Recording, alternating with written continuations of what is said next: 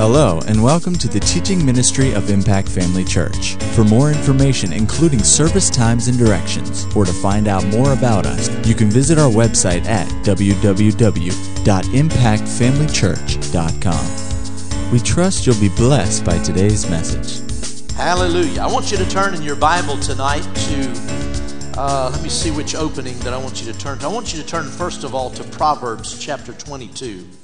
Proverbs 22. Hallelujah. Proverbs 22. I want to start a new topic tonight from the 22nd chapter of Proverbs. I want to talk about effective Christian parenting. Effective Christian parenting.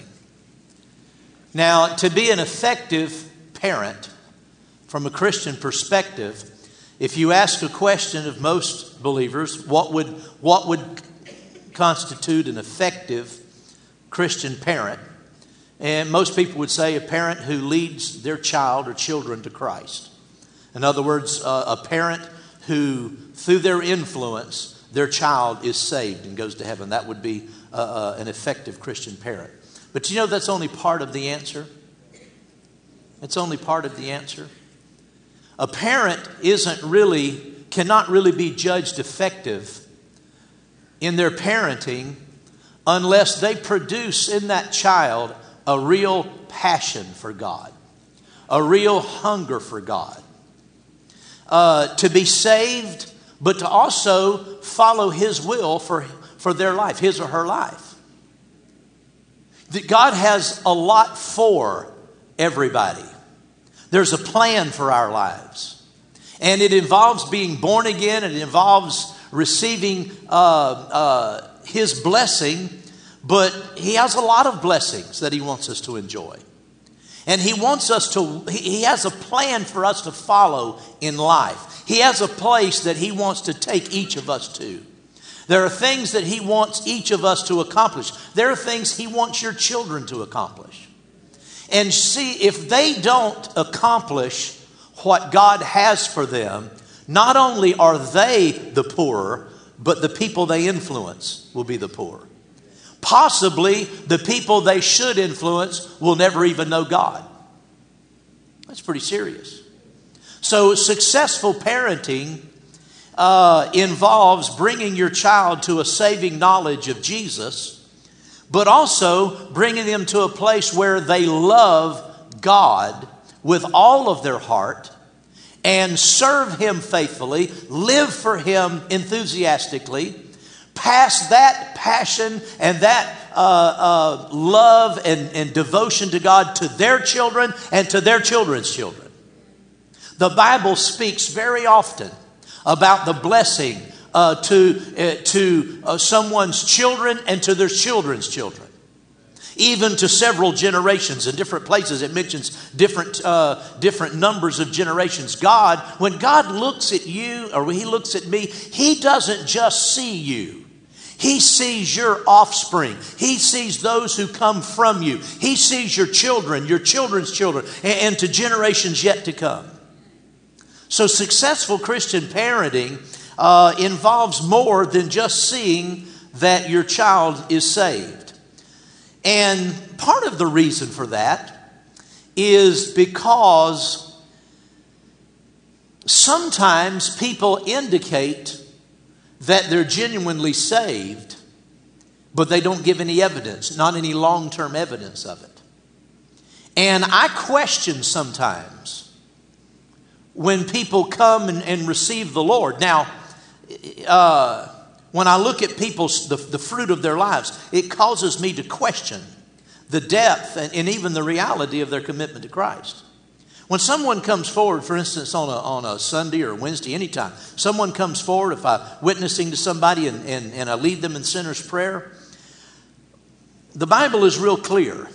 If a man believes on the Lord Jesus Christ, that is, as his Savior and Lord, Redeemer, and confesses Him as Lord, he will be saved. And so when someone goes through the process with me in a prayer and they tell me they believe on the Lord Jesus Christ, not just historically, but like I talk about a lot of times, they believe Him as the Savior, and they accept Him as Savior and confess Him as the Lord of my life, I have to accept their testimony. I mean, unless the Holy Spirit would show me something different, I'm Bible bound to accept their testimony. And on the face value of it, I say, well, praise God, I believe it. And I do believe it. I want to believe it. But I know that people appear to come to Christ sometimes who really don't. They don't mean it. And they go through the process, or go through the steps of making a confession of Christ, but it's not real. People have a lot of different motives, and I'm talking about your children necessarily. I'm just talking about people in general. It can apply to your kids. It can apply to anybody. People, for instance, I've witnessed people who've come to church. Say a man comes to church and he's not lived for God or ever, or maybe he's backslidden, and his wife, they're married, but she's a Christian, and finally, just having a terrible marriage and for whatever reason, she's finally just thrown in the towel. She's finished. She's had enough. She wants him out of her life. I've had men come to church. Oh, they want God in their life. Oh, they just want to be saved. They just want God in their life. And to be honest with you, like I said, I can't judge an individual in a particular case because that's not my call. That's between them and God. Like I said, unless the Holy Spirit showed me something, but that usually doesn't happen. That's not my call to make. But I know this. I know that a lot of people in the situation like that, this man is only wanting his wife back. He suddenly realized that, he's really got a much better thing going than he has really appreciated. And now he's faced with losing all of the joys of a home life and a wife. And this thing seems awfully loud. Does it seem loud to you? Can you bring that down a little bit? I feel like I'm hollering. He's interested in more than God. And I'm of the persuasion that God won't take second place in anybody's life. And so I question sometimes, because I've seen those people, they come and cry, just shed crocodile tears and they're just so repentant. They want God in their life. And as soon as things change, never see Him again. Sometimes people will come to church when they're in trouble in different ways.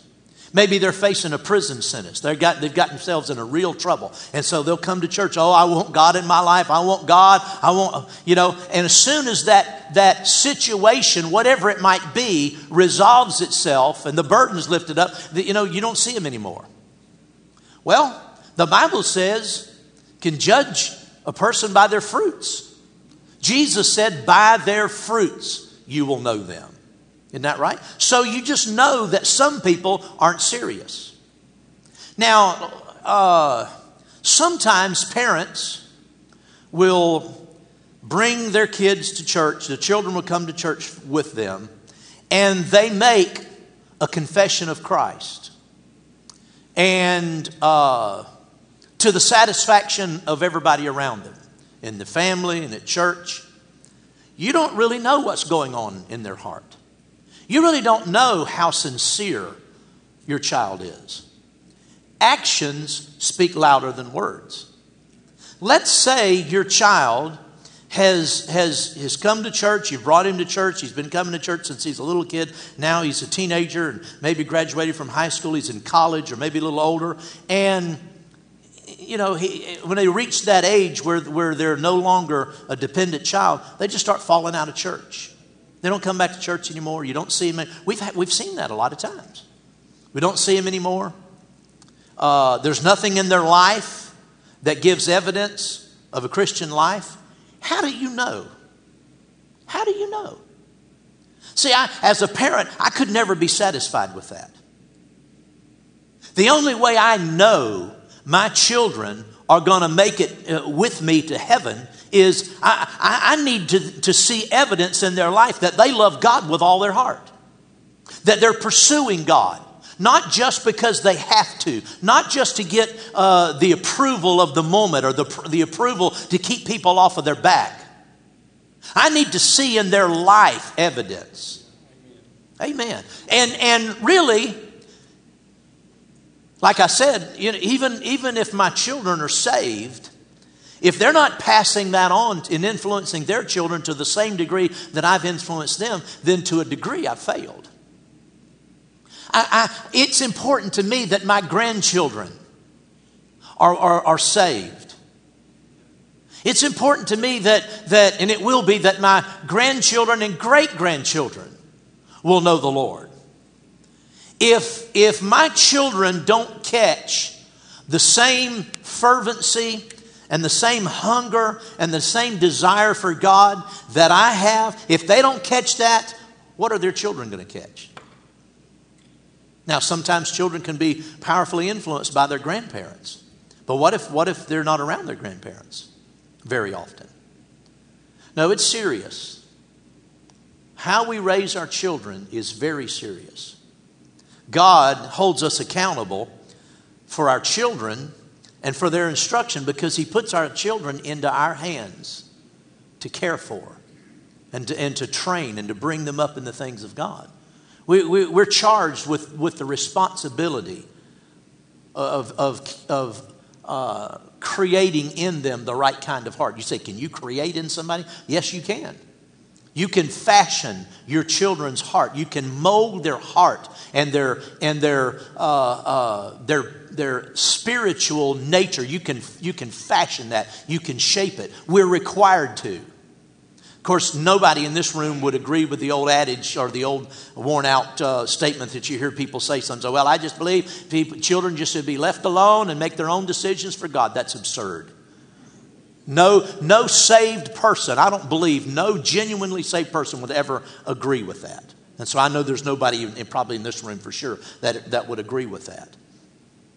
But it's more than just not leaving them on their own. We have to train our children because, again, they're our responsibility. God has entrusted them to us. Amen? So if you found Proverbs 22, verse 6 says, train up a child in the way he should go, and when he is old, he will not depart from it. What a wonderful scripture. What a wonderful scripture. What a wonderful promise. What an assuring scripture. I mean, that brings comfort to a parent whenever you're in the years where you're raising your children. Now, some of you are older. I understand that. But do you have grandchildren? You can still have a powerful influence around on your grandchildren. And you have an influence on your children as long as you live. Amen. I've said this before. When I was younger, I foolishly thought, well, child raising and the responsibility of being a parent, I'll have this for 18 years, for each child, and then that'll be over. I'll move on to something else. I discovered, no. What I do, how I conduct myself, how I live my life affects my children. And I've got a 40-year-old and a 35-year-old. Both of them married. We've got 5 grandkids. My conduct and my actions in my life affect my children. I've seen with my own eyes in my own church, in times past, I've seen parents make a wrong move in the things of God, take a wrong turn, and I've seen it pull their adult children right down with them. Followed, not necessarily followed in their footsteps, but they followed in error because their parents dropped the ball at a critical time in their life. And they were grown, but it can happen. But it doesn't have to happen. There is a promise here that is absolutely true, that if we will train up our children in the way they should go, they will not depart from it. Now, I've told you before, I was raised in a denomination, and we read that verse, but we interpreted it differently than the way it's actually read. We, in our minds, and the reason I know this because I heard people testify all the time. You know, parents would have their children in church, and then their kids would grow up, and then they'd quit coming to church and go out, and just living an ungodly life. And I've heard people testify, they with tears, I just have the precious promise that, if you train up a child in the way he should go, even if they fall away, they'll come back. That's not what that verse says. That verse doesn't say if you train up a child in the way he should go, even if he goes out and sows all of his wild oats and ruins his life and destroys many families and lives like an infidel, if you just hold on faithful, he'll come back. That's not what it says. It says, train up a child in the way he should go, and when he is old, he will not depart from it. Oh, that's precious. I mean, that's such a precious promise. Amen. But it's conditional. It's conditional upon us training up a child in the way he should go. Amen. Praise the Lord. So even though you might not have children, you need to know this. Even if you don't, you might not have dependent children right now. Maybe your children are grown, or you have grandchildren, or you will have grandchildren, or maybe you've never even had any children. It's still important to know, because you can be an influence in somebody's life. Amen. You can influence a child that's not even your own. Amen. Go with me to Ephesians chapter 4. Ephesians chapter 4. Hallelujah. Excuse me, chapter 6, verse 4. Ephesians 6. We'll start in verse 1. Ephesians chapter 6, we'll read down through the 4th verse. Children, obey your parents in the Lord, for this is right. Honor your father and mother, which is the first commandment with promise, that it may be well with you and you may live long on the earth. How many of you parents have ever sat down with your child and read that verse to them and said, honey, this is why you need to honor mommy and daddy? Because if you do, it'll go well with you all of your life. You'll live long. You'll live a long and happy and prosperous life if you'll honor your mom and dad. Parents need to tell their children that. They need to know that. They need to know there are consequences for not obeying their parents, besides just restriction. There are consequences for living a rebellious life. They need to know what those are.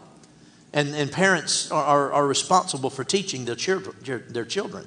He said, and you fathers, verse 4, do not provoke your children to wrath, but bring them up in the training and admonition of the Lord. I want to talk about three things briefly: bringing them up, training, and admonition. The word training, I've looked at a lot of translations, and the most common thread of translation in this verse, where the word, the older King James says nurture, and then admonition. King James says training and admonition. The most common word chosen by most modern translators is the word discipline. Bringing them up in the discipline of the Lord. The discipline, New King James here says training. The discipline of the Lord has to do with the rules. What's right and what's wrong. What you do and what you don't do. How you behave, how you don't behave. What's godly, what's not. The rules. Every house has to have rules. Now, that's not popular in our culture. It's not popular in the world today. Just anything goes. No, anything doesn't go. If you want to see your children in heaven with you, not anything goes. Amen. So discipline has to do with the rules. And I'll elaborate on some of those a little later in this. The word bringing them up comes from a word that means to nurture and raise children, but it has an element of tenderness about it. It's talking about tenderly raising your children. It's talking about making sure in your rules and the principles that you instill in your children, what's right and what's not, and how to behave, how not to behave. There's an element of tenderness in nurturing. In other words, tenderly and warmly cause their heart to warm to these rules. And the only way to do that, if you're just a strict disciplinarian, and it's just toe the line or else you're going to get swatted. If you have that mentality, your children won't love the truth. No matter how persuasive you are in your explanation of things, if there's not a tenderness about you, in other words, you have to get down on your child's level and lovingly show them why we do what we do and why we don't do what we don't do. And again, part of that is explaining the consequences to children. Amen? So the word discipline has to do with the word rules. Admonition, most of the translations, or the most common, consistent translation of that word, was the word instruction. Bringing your children up tenderly and affectionately with the right rules, but also the instruction of the Lord has to do with the truths. Has to do with why we do what we do. And how God thinks about things. And what are the underlying principles and power and majesty of right living? See, if you present right living to your children in the right way, they'll love it. I had this conviction, Pastor Angela and I both did when we raised our children. And I'm going to refer quite often to what we did because I know what we did.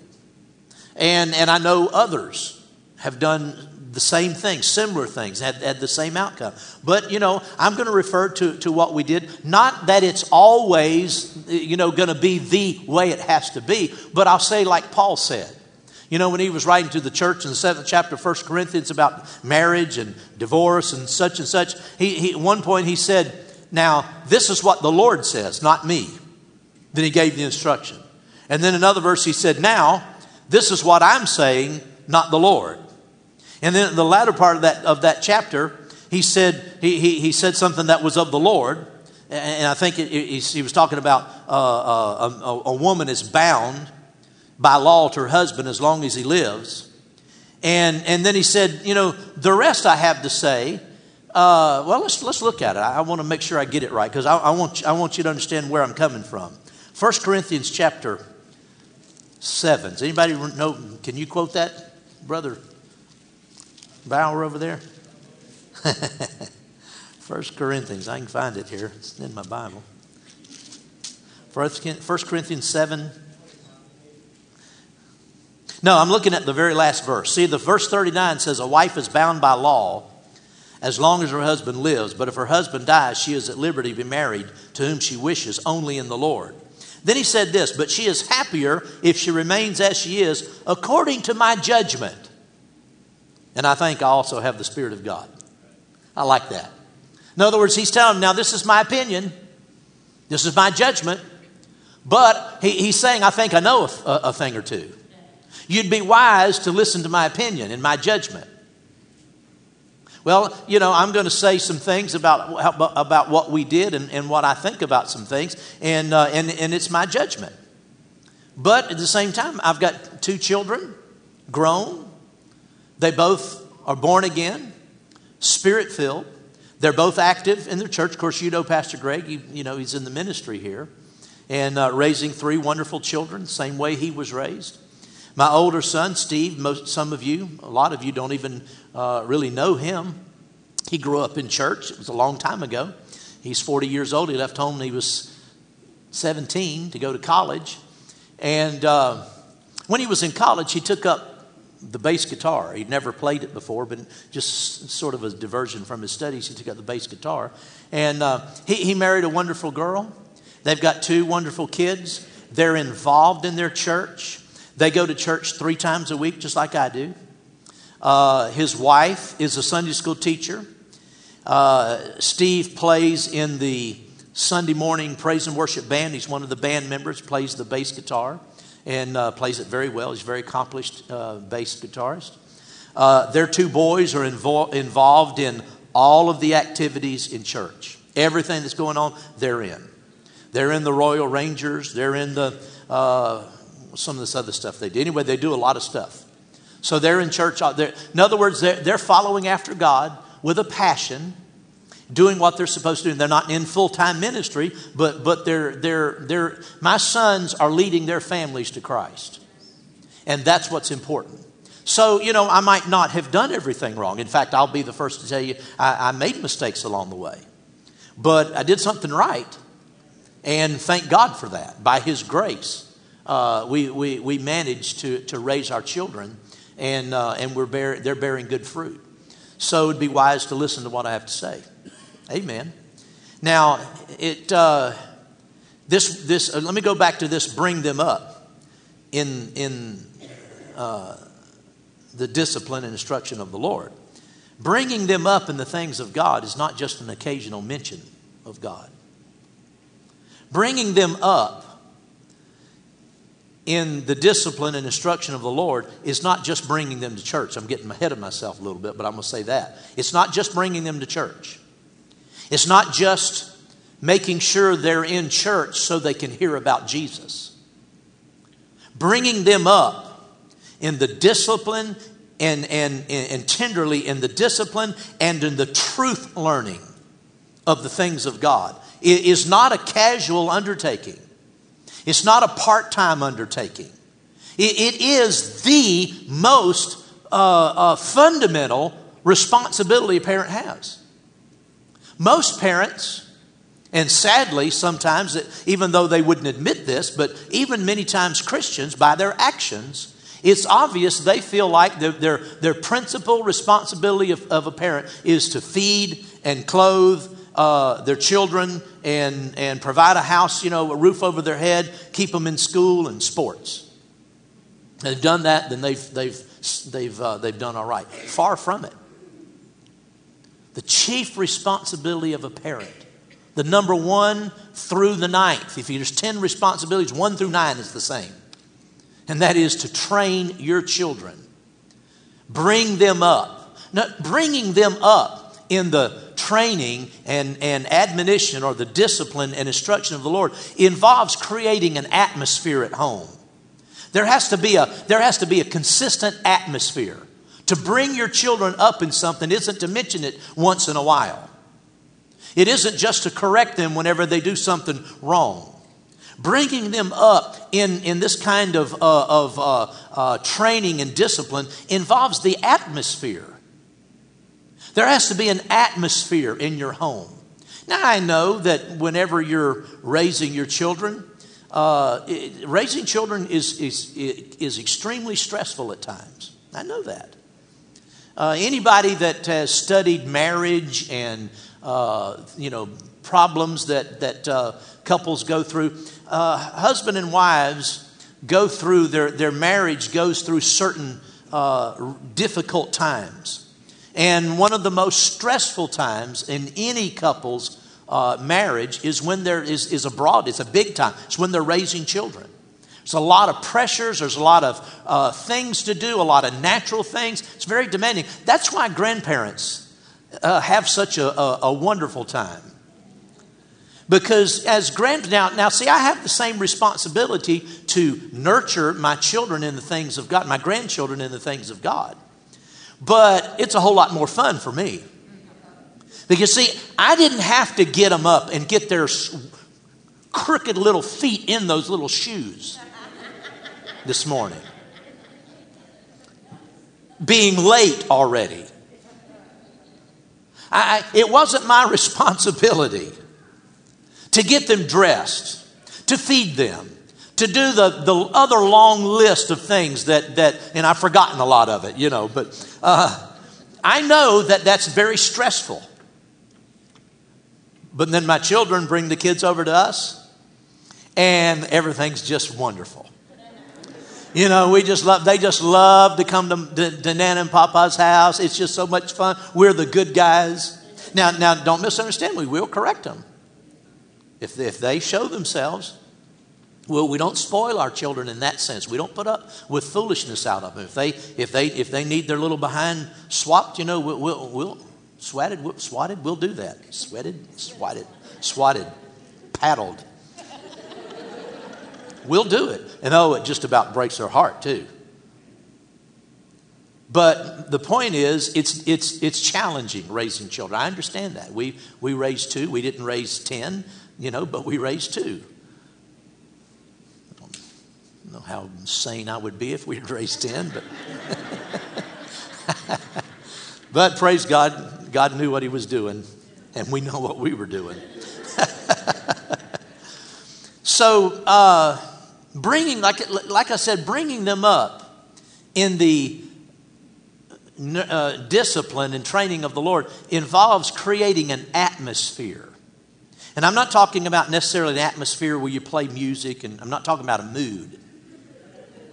I'm talking about an atmosphere of godliness, an atmosphere of the presence of God and the reality of God. God was very real in our home. After we got back into fellowship with the Lord, Steve was 2 when I got back into fellowship with the Lord. He's a little older when she came around, but Steve was young. Greg hadn't been born yet. But from very early times, in our home, God was real. God wasn't a theory. God wasn't the originator of a bunch of harsh rules and regulations. God wasn't a mean person in my children's mind. Our family lived for God. You say, well, you're the preacher. We were this way before we went into the ministry. Steve was how old when we started the church? Almost 10. Greg was 5. Now they were still young. But what I'm telling you is God was real in our home. There was an atmosphere where because the things of God were real to Pastor Angela and I, we weren't pastors at the time, but we were faithfully involved in church. And the things of God were real in our life. And because of that, he was real in our children's lives. They saw it. And so that's what's involved in bringing them up in these things. Amen? Now go with me, if you would, over to Genesis chapter 18.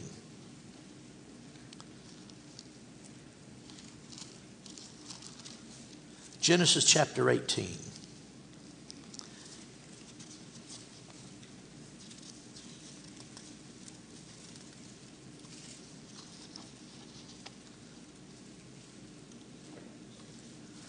Hallelujah. I'm going to jump ahead too for just a moment. Hold your place in Genesis 18 and go, because we're going to come back, but go to Judges chapter 13. Judges chapter 13. I want to say this, because I'm talking a lot about responsibility. And, when you're in the throes of parenting and all that's involved, and like I said, in the daily confusion sometimes that involves, keeping your house in order and keeping everything going, all the cylinders firing at the right time. It can be stressful. And sometimes your children will really challenge you, the best of them. They'll really challenge you. And sometimes it'll look like, in spite of your best efforts, they're going the opposite direction. It'll look like that. There were times in our 2 boys' lives and just growing up where, they wanted to do some things that weren't right. They wanted to go in the way of the world. We could see it. And, of course, during those times, we spent a little extra time in prayer about it. I was never fearful because I believed the scripture that you train up a child in the way he should go. When he's old, he will not depart. I believed that. As soon as I got back into fellowship with the Lord, that was one of the first commitments I made. I read over in Joshua, in Joshua, he said, as for me and my house, we will serve the Lord. I made that declaration just between me and the Lord over my family. As for me and my house, we will serve the Lord. So I never doubted it, not in my heart. Now, maybe in my mind, but that doesn't mean anything. You can have all kinds of doubts flow through your mind. They don't mean a thing unless you start talking about them. Words of doubt and fear, if they're not put into word or action, thoughts of doubt and fear, if they're not put in word or action, they die unborn. They don't produce a thing. Amen. But I had it in my heart. I made a commitment that my children were going to make it. But there were times when it looked like they were determined to make some wrong choices, some destructive choices.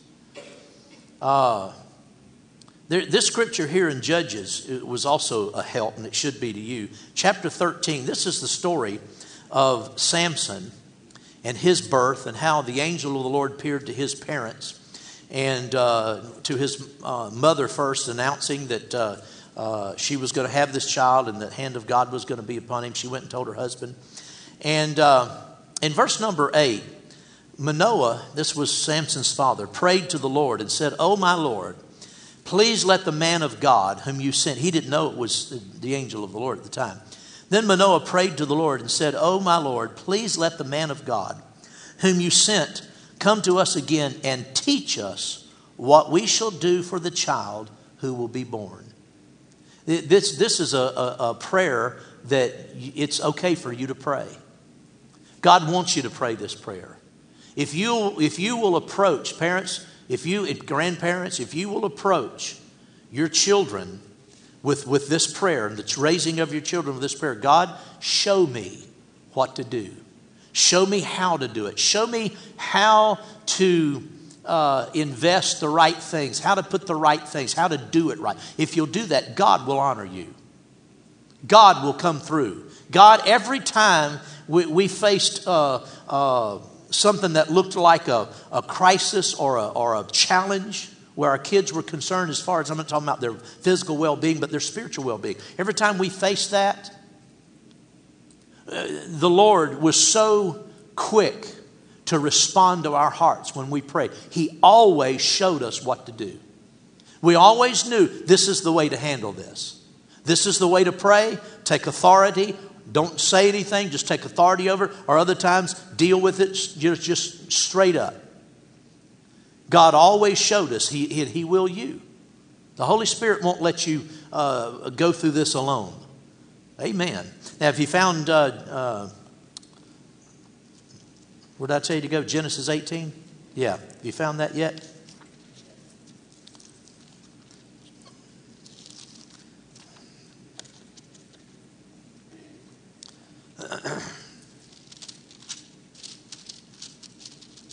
In Genesis 18, the Lord had appeared to Abraham, and He had instructed him, as you know, let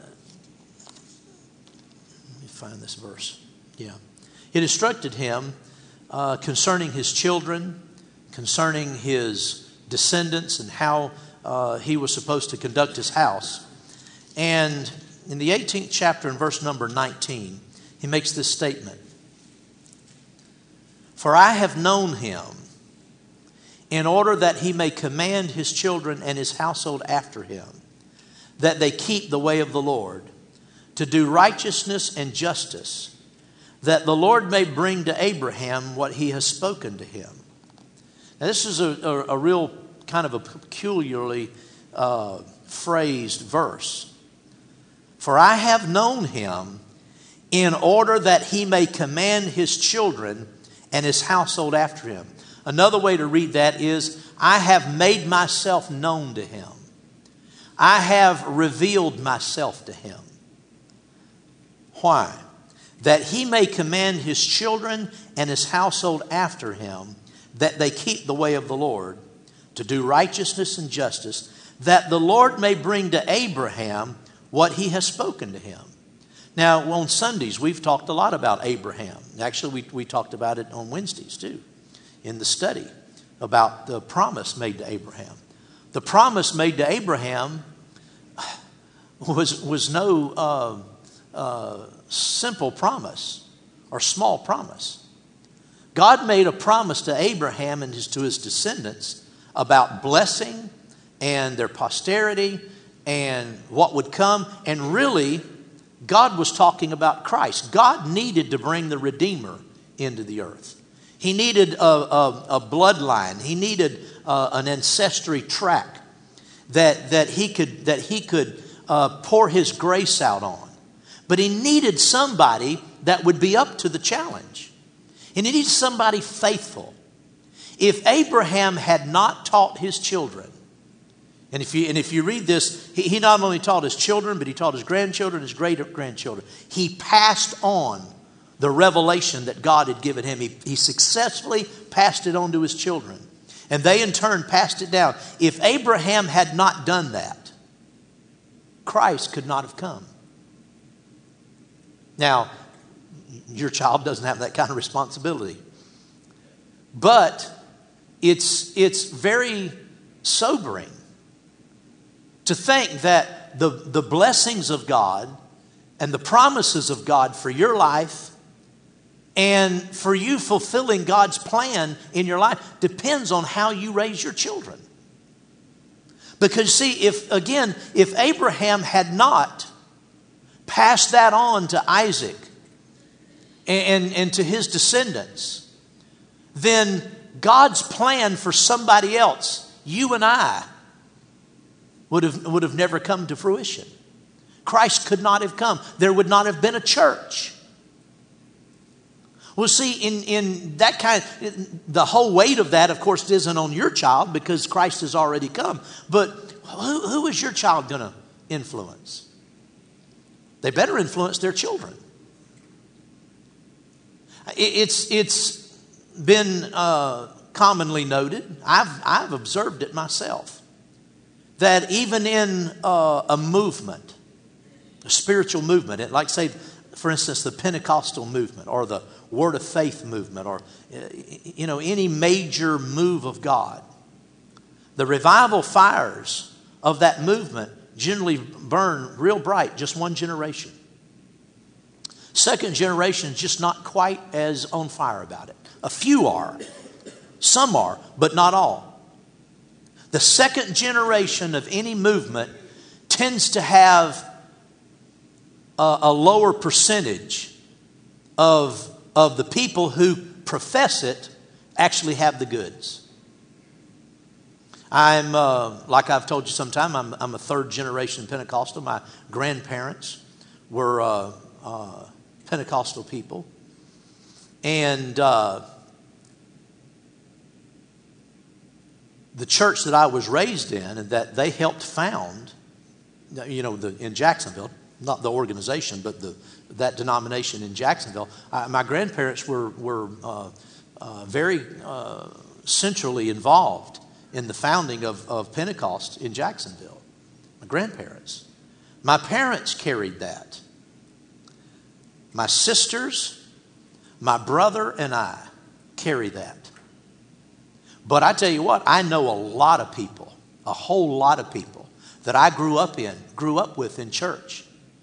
In my generation, they don't darken the door of a church. And our denomination, Pentecostal denomination, several years, this has been 20 years ago, it was this way. And the statistics have gotten worse. But our Pentecostal denomination really cannot honestly be referred to as a Pentecostal denomination anymore because far less than half of the people who are on the membership rolls have ever been baptized in the Holy Spirit. They don't even know what it is. They don't speak with other tongues. They come to church and it's still on the books. But what am I saying? In order for your children to have what you have to deposit something in them. You have to make an indelible mark in that child's life. Or else they may give lip service to it, and they may sort of, in theory, believe it. But if they don't have a hunger and a heart for God, their children won't catch it. And so Abraham, that's one reason the Lord revealed himself to Abraham so that he would command his children. Notice, command his children. Pastor, you think you should command your children to love God? Oh, absolutely. Now, don't go about it maybe in such an obvious way. But by our actions, by the value we placed on the things of God, we were commanding it. There was no negotiation. There was never any, there was not the slightest possibility in our minds or in our understanding, the way we looked at our children, our future. There was no possibility in that our children would not walk with us in the fullness of the things of God. But again, we had that atmosphere. Now, again, I'm not talking about the kind of music you play. That's good, to play good Christian music. But I'm not talking about mood. I'm talking about the pursuit of God. There was an atmosphere of faith and of faithfulness. When we first went into the ministry, I told when we left to go to Rhema, I think, so before we actually started the ministry, I took my little boys, as little as they were, and I said, particularly Steve, he was a little older. He could understand this a little more than Greg could. But I said, now, guys, we lived fairly comfortable. We weren't rich or anything, but we lived well enough that Angela didn't have to work. And I made enough money for us to live. We were comfortable. We had nice things. We could have lived more comfortable if she had worked. But we didn't have to. And she wanted to stay home and raise the children. And that's always best if you can do it. But it's, I understand that sometimes both parents have to work. But we were blessed that we didn't have to. She didn't have to do that. And so when Christmas time came, our kids got a lot of presents like other kids did. And we enjoyed some times of, recreation. We got to go on vacations and do things, And so our kids were pretty well provided for. But I told my boys when we left everything to follow God, I said, now, guys, there may be a while. This is not doubt and unbelief. But, we're walking away from some security. And there may be a short period of time, maybe a few years, where maybe you guys won't be able to get everything for Christmas that you want like you've been doing. And there may be some lean times ahead, but we're going into the ministry. And see, even my little boys, as little as small as they were and young as they were, to the degree that they could understand it. They couldn't understand it fully, but to the degree they could. They saw us as a family going into the ministry. We, the Andersons, we're going into the ministry. It wasn't just mom and dad. They were part of it. And I said, now guys, we're going into the ministry. We're going to go into full-time ministry. And there may be some lean years. There may be a few years, where maybe you don't have as much. But you stay faithful to God. You stay with me and your mom. And you follow what we teach you. And you stay with God. The day will come when you'll have it all. You won't lack for anything. You'll be blessed. The blessings of God will be. And you know what? Those two little guys says, we're ready. They accepted that. That didn't bother them. It was really like, well, yeah, what else are we going to do? Who wouldn't want to do that? Who wouldn't want to follow God? He'll take care of us. As young as they were, they accepted the decision. So as a family, we included our. Now we didn't tell our children when we were,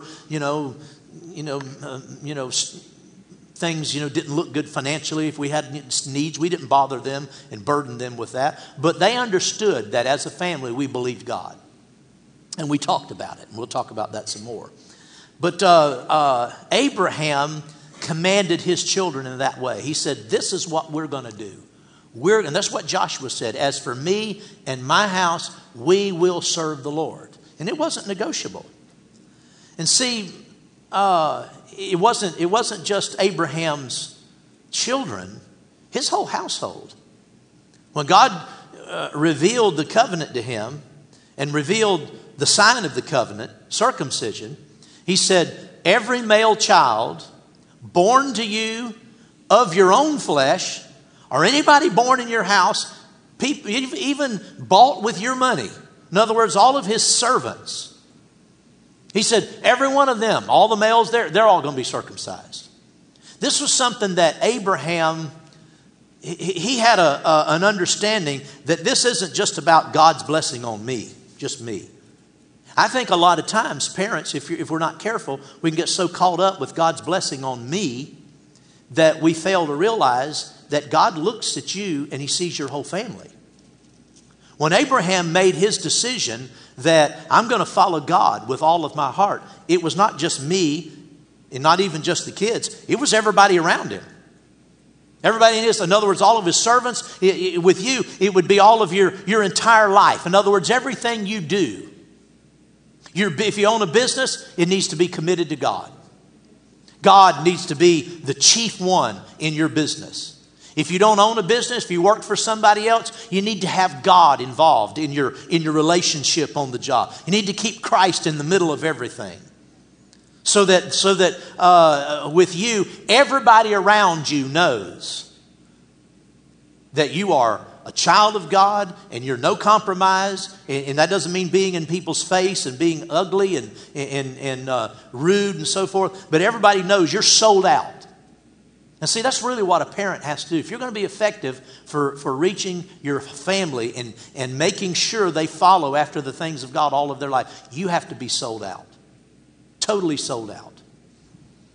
And see, I see parents today that really aren't.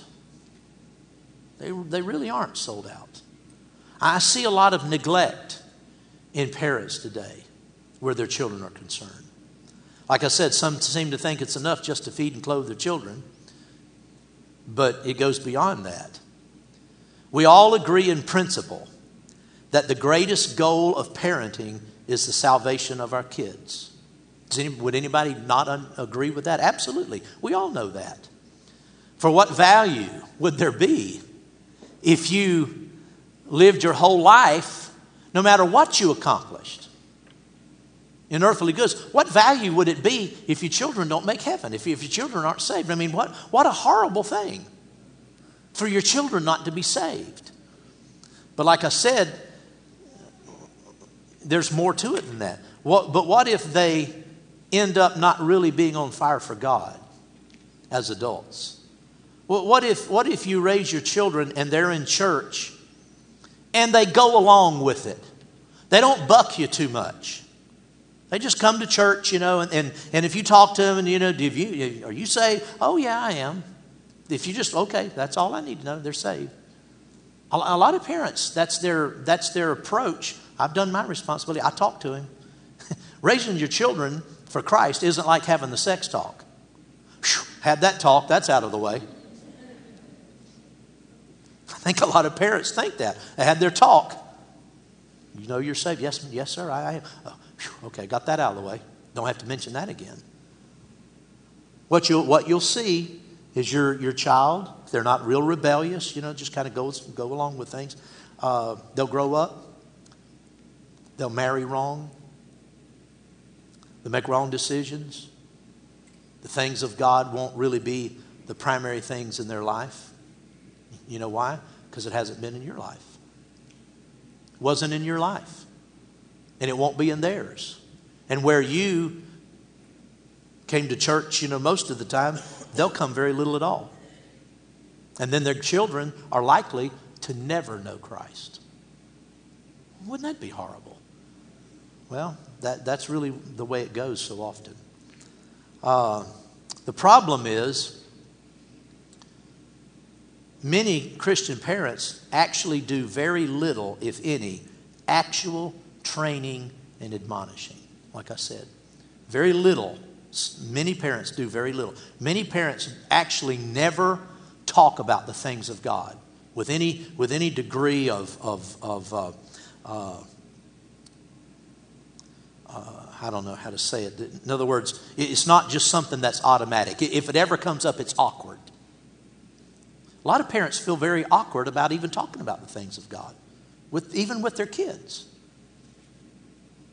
And you have to get beyond that. You have to bring Christ into your home in such a way that it's a natural thing to talk about. That it's just as natural as talking about, the seasons of the year or anything else that's going on in life.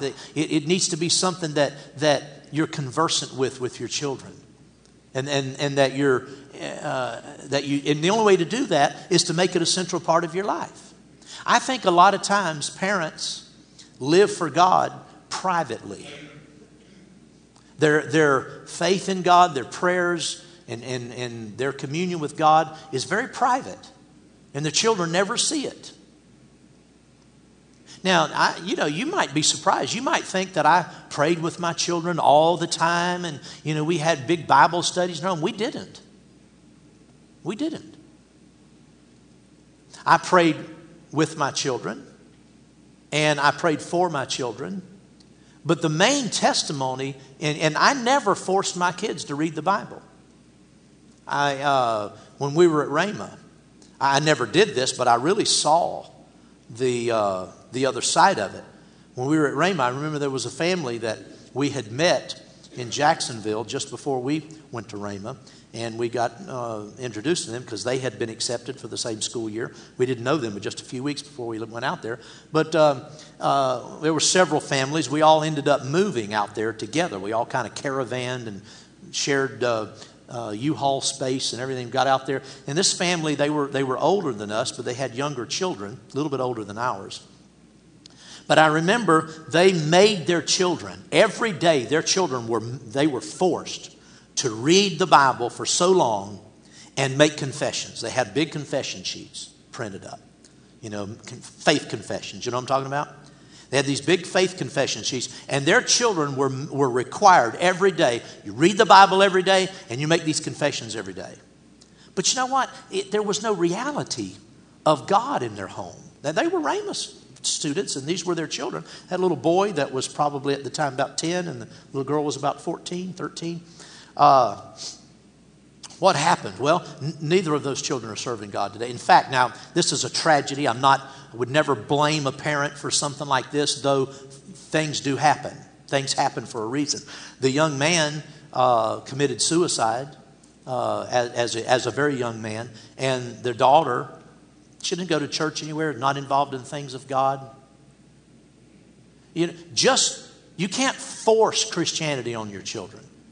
It has to be lived in such a way that they love it because they can see it. I told my children, and I also was different than a lot of parents. A lot of parents, if you lived a really rough, life and sinful life, you don't want your children to know anything about it. I wasn't that way. I told my children about a lot of the things I did. One reason was I wanted them to know, don't even think about it. I've already done it. I'm on top of it. I'll know what you're up to before you even get finished thinking about it. But another thing, I made it clear, and I've run over a minute or two, and I'm going to stop. The one thing that we endeavored to do is we endeavored to live our Christian life in such a way that they saw the emptiness of the world. We have the best thing. The world doesn't have the best thing. The world doesn't have anything compared with a life with God. And we made sure that our children saw that they understood that there was, that they went through some times of temptation. Those things came. But overall, they really weren't tempted for any, long periods of time in their life. They weren't tempted with the things of this world because they knew God was better. The Word of God was better. The ways of God were better. Amen. At Impact Family Church, it is our desire to see you blessed through the power of the Word of God. We have been helping people to change their world for over 25 years through our dynamic ministries and teaching. If you are going to be in the North Central Florida area and are interested in attending our services or just want more information about us, you can visit us online at www.impactfamilychurch.com.